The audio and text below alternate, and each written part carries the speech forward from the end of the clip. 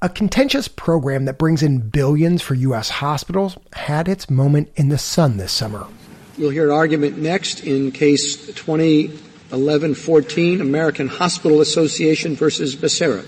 The Supreme Court unanimously ruled that Medicare illegally cut payments to hospitals in the 340B program and now owes them about $3 billion. But the court was silent on the controversy that has dogged 340B for years. Who should benefit? That question has pitted hospitals against hospitals, pharmaceutical giants against clinics that serve low-income patients. Stuck in the middle of these heavyweights, some of the country's poorest and most vulnerable people. Today, diving deep into 340B, how it works, how it's evolved, and what it may take to fix this $38 billion program. From the studio at the Leonard Davis Institute at the University of Pennsylvania, I'm Dan Gorenstein. This is Trade-Offs.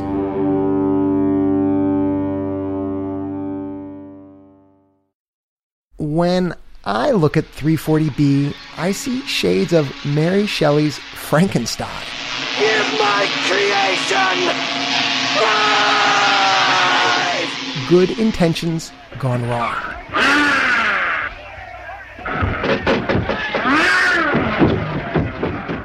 The good intention was simple enough. Congress created 340B in 1992 to help hospitals and clinics care for low-income patients. Think big public hospitals, AIDS clinics, and community health centers. 340B requires drug companies to give these providers big discounts on prescription drugs. And as the program has grown in recent years, it's gotten contentious. 340B is critical for safety net providers that care for patients and families with the greatest needs and fewest resources. So the 340B program, which ostensibly is getting this discount to provide more services, statistically is associated with providing fewer services. Now, you've got all the various camps, hospitals, drug makers, and community health centers, all armed with their own data and talking points. But the evidence produced by academics who have no financial interests raises foundational questions about whether this little understood program is delivering on its original promise. You can say that again. To help us understand, 340B is University of Minnesota economist and Trade-Offs research editor, Saye Nikpe. Saye, nice to see you. Thank you. It's nice to see you too. So you've written and researched this program as much as just about anybody in the country. Yeah, I've been studying this program for 8 years, which is basically since I started my career. I actually dream about 340B. Wait, is that true? It is true. Like, I talk about it on date night. Like, it's, yeah. And would you consider yourself someone, Saye, who thinks 340B has lost its way? Yes, absolutely. So help me trace how that has happened. And let's start by explaining what problem the 340B program set out to solve. Okay, well, here's the scene back in 1992. Federally funded clinics were struggling to make ends meet. Public hospitals like Cook County Medical Center in Chicago were closing at twice the rate of just hospitals in general. And Congress was concerned. In some sense, Cook County was exactly the kind of hospital that 340B was designed to help. Cook County, why? Tell me more about Cook County. So they take everyone. No insurance, undocumented, no problem. And they end up providing lots of free care. More than 75% of Cook County's patients are on Medicaid, or they pay cash, or they rely on charity care. And back in the early 90s, Congress wanted to make sure that places like this could keep the lights on and continue to take care of this vulnerable patient population. Okay, so Congress wants to protect the services the Cook Counties of the world are providing, and their solution was to require drug makers to give them big discounts. Saye, help us follow the money. Okay, sure. So take a cancer drug. The drug maker normally charges $100,000. But since Cook County is 340B, they'd get it at a discount. The actual discounts are confidential, and the details are really technical. But roughly, based on some government reports, we know that the discount that they get is likely between 20 and 50% of that $100,000. Fine. And to make the math easy here in this example, let's say Cook County got a 50% discount. So they're paying $50,000 to the drug company. That's simple enough.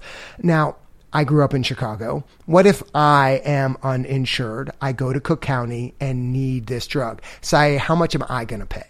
You're uninsured, so you'll probably pay really little, maybe nothing at all, which again is why I think of this hospital as the 340B poster child. By helping out Cook County, policymakers were giving you, the uninsured patient, help too.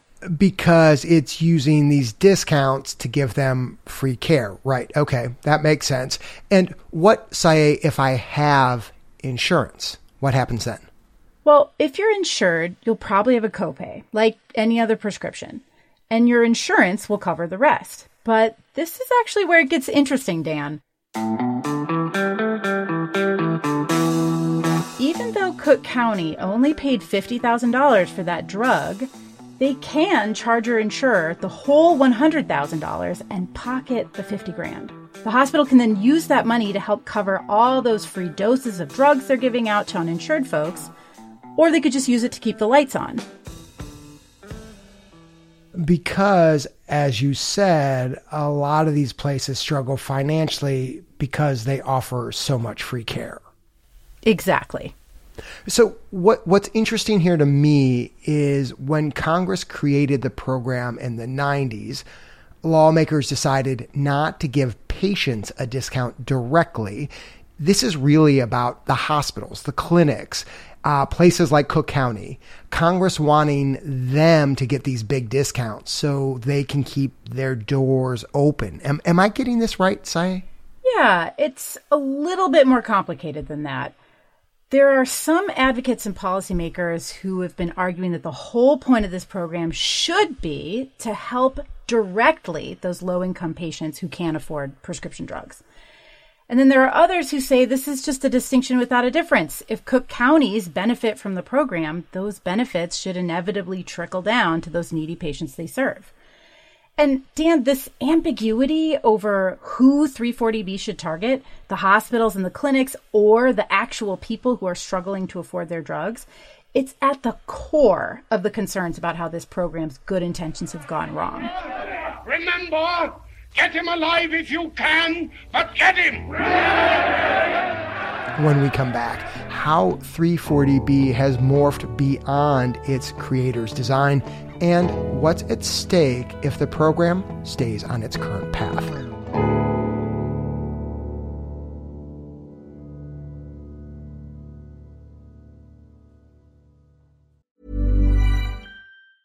Quality sleep is essential. That's why the Sleep Number Smart Bed is designed for your ever-evolving sleep needs. Need a bed that's firmer or softer on either side? Helps you sleep at a comfortable temperature? Sleep Number Smart Beds let you individualize your comfort, so you sleep better together. J.D. Power ranks Sleep Number number 1 in customer satisfaction with mattresses purchased in-store. And now, save 50% on the Sleep Number Limited Edition Smart Bed for a limited time. For J.D. Power 2023 award information, visit jdpower.com/awards. Only at a Sleep Number store or sleepnumber.com. Welcome back. We're talking with University of Minnesota economist and Trade-Offs research editor Saye Nikpay, talking about the controversial $38 billion drug discount program known as 340B. Before the break, Saye, you were saying a lot of 340B's problems stem from a question over who should benefit from this program. That's right, Dan. Based on the research, this is where we start to see 340B's good intentions start to morph. When the program started in 1992, fewer than 3% of hospitals were participating, and they tended to look like Cook County with lots of low-income and uninsured patients. By 2009, it's up to about 13% of hospitals, and they're starting to look a little different. Way fewer uninsured patients, but they still qualified because Congress left the eligibility rules for the program pretty broad. And then they made them even broader when they passed Obamacare in 2010. Now, rural hospitals, cancer hospitals, critical access hospitals, a couple of other types of hospitals could join too, regardless of how many uninsured patients they served. So how big has the 340B Frankenstein monster become? Okay, you ready for this? I am. By 2020, about 40% of hospitals were getting discounts. And as you've said, 340B now accounts for $38 billion of spending, or 7% of total U.S. drug spend. Wow, that is huge from where this thing started. But Saye, I've got to say, like, on the one hand, this seems like it could be a good thing, right? More hospitals are enrolling in the program, getting discounts, passing them along to patients. At the same time, though, it sounds like what you're saying is a bunch of these newer hospitals don't look anything like Cook County. Exactly. A 2018 federal report found that many 340B hospitals don't actually serve lots of low-income patients. Let's stay in Chicago, Dan, where there are now 20 hospitals in the 340B program, and some of them have 75% of their patients who are commercially insured or on Medicare. Which is the exact opposite of Cook County, which had, I think, 75% on Medicaid, cash, or charity care. Yep, that's right. And at those new hospitals, only about 5% of patients get outright charity compared to Cook County, where it's double that. And that matters because the more insured patients the hospital has, the more money that hospital can bring in through 340B. In other words, they have a lot more patients with insurance who they can charge that full $100,000 for that cancer drug and make the $50,000 profit, and a lot fewer patients who need the drug for free. And say, when you look at the patients these newer hospitals serve, 340B starts to look more like a cash cow than a program to help hospitals that treat lots of low-income patients. That's right, Dan. Now, to be clear, because of how the law is written, all of these hospitals with lots of insured patients can apply to the government and enroll in 340B. It's all above board. And a lot of them say that they use those savings to provide cheaper medications to low-income people, opening clinics in high-need areas or offering free care to the uninsured.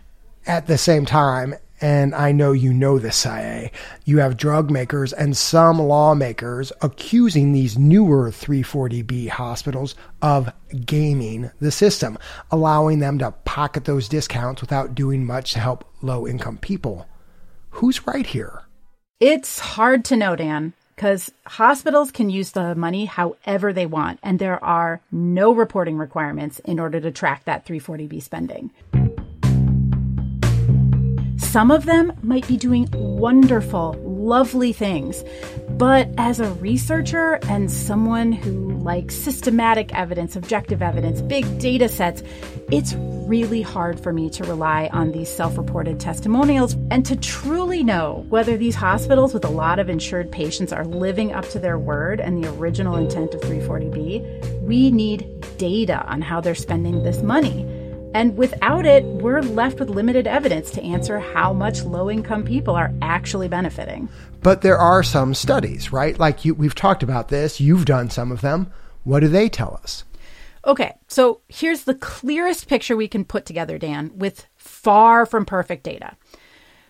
Back of the envelope, it looks like $15 billion is going to 340B providers. Most of that is going to hospitals.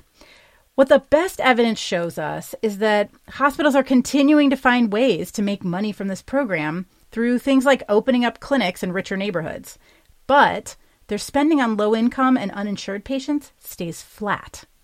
So here's the Frankenstein, right? Where this program maybe has gotten out of hand. Let me see if I've got it, Saye. 340B was designed for Group A, hospitals and clinics who serve primarily low-income and uninsured patients. But lately, we've been seeing a lot more from Group B, these hospitals that care for more well-insured people. And that's got drug makers, policymakers, and academics like you saying this program has gone off the rails. You've got it, Dan. And we know that collectively, the hospitals in 340B are getting billions of dollars a year through this program, a program that's made to make sure that low-income people can get care and afford their prescriptions. What's a mystery right now is how well those goals are actually being met. And is there any movement from lawmakers in Washington to actually get to the bottom of this mystery? There were a handful of hearings in 2018, but so far nothing's come from them. One reason I think 340B is so hard to change is because so few people know how it works. But maybe even more than that, there's a lot of money at stake for these hospitals and clinics. Hospitals are pillars of their community and huge employers. And as we've seen over and over again, it's hard to convince lawmakers to take money away from them.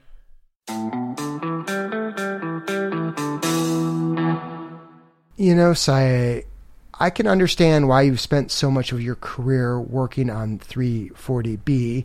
Health economists hate inefficiencies and wasteful spending. I certainly know that. And drug makers clearly do not like giving all of these discounts. But why should everybody else care about the fate of 340B, this Frankenstein? Because that good intention 340B started with, helping hospitals and clinics care for vulnerable people, that's critical. But that critical mission is in jeopardy. Drug makers are getting angry and they're pushing back. Nearly 20 companies are refusing to offer 340B discounts to some pharmacies. And while these industry giants battle it out, you've got safety net hospitals and clinics and the vulnerable patients that they serve hanging in the balance. If 340B goes away, some of these providers could too, and their patients will have even fewer options than they do today. Saye Nikpe, thanks so much for being here. Always a pleasure, Dan. I'm Dan Gorenstein. This is Trade-Offs.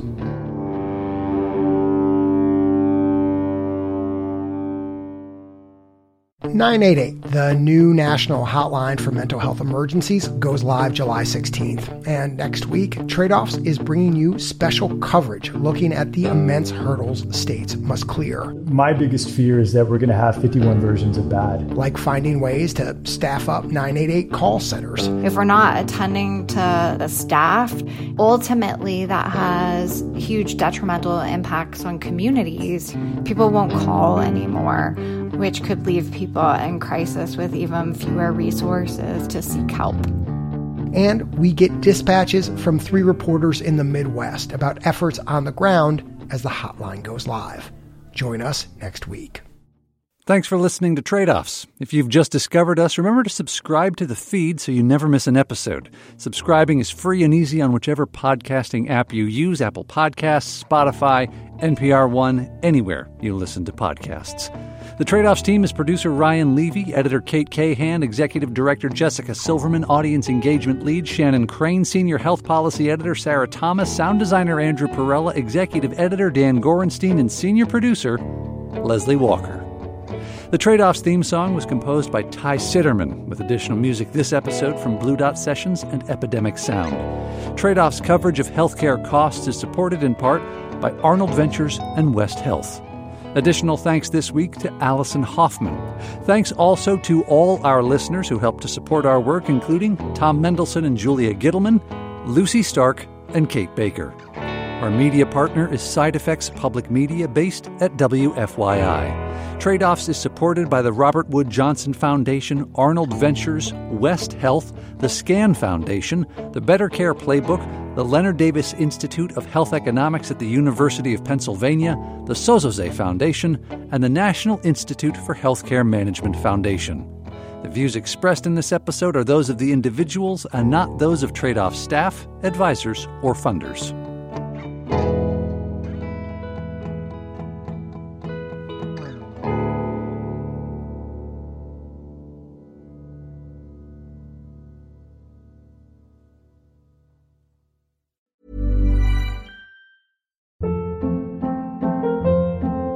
Hold up. What was that? Boring. No flavor. That was as bad as those leftovers you ate all week. Keke Palmer here, and it's time to say hello to something fresh and guilt-free. HelloFresh. Jazz up dinner with pecan-crusted chicken or garlic butter shrimp scampi. Now that's music to my mouth. HelloFresh. Let's get this dinner party started. Discover all the delicious possibilities at HelloFresh.com.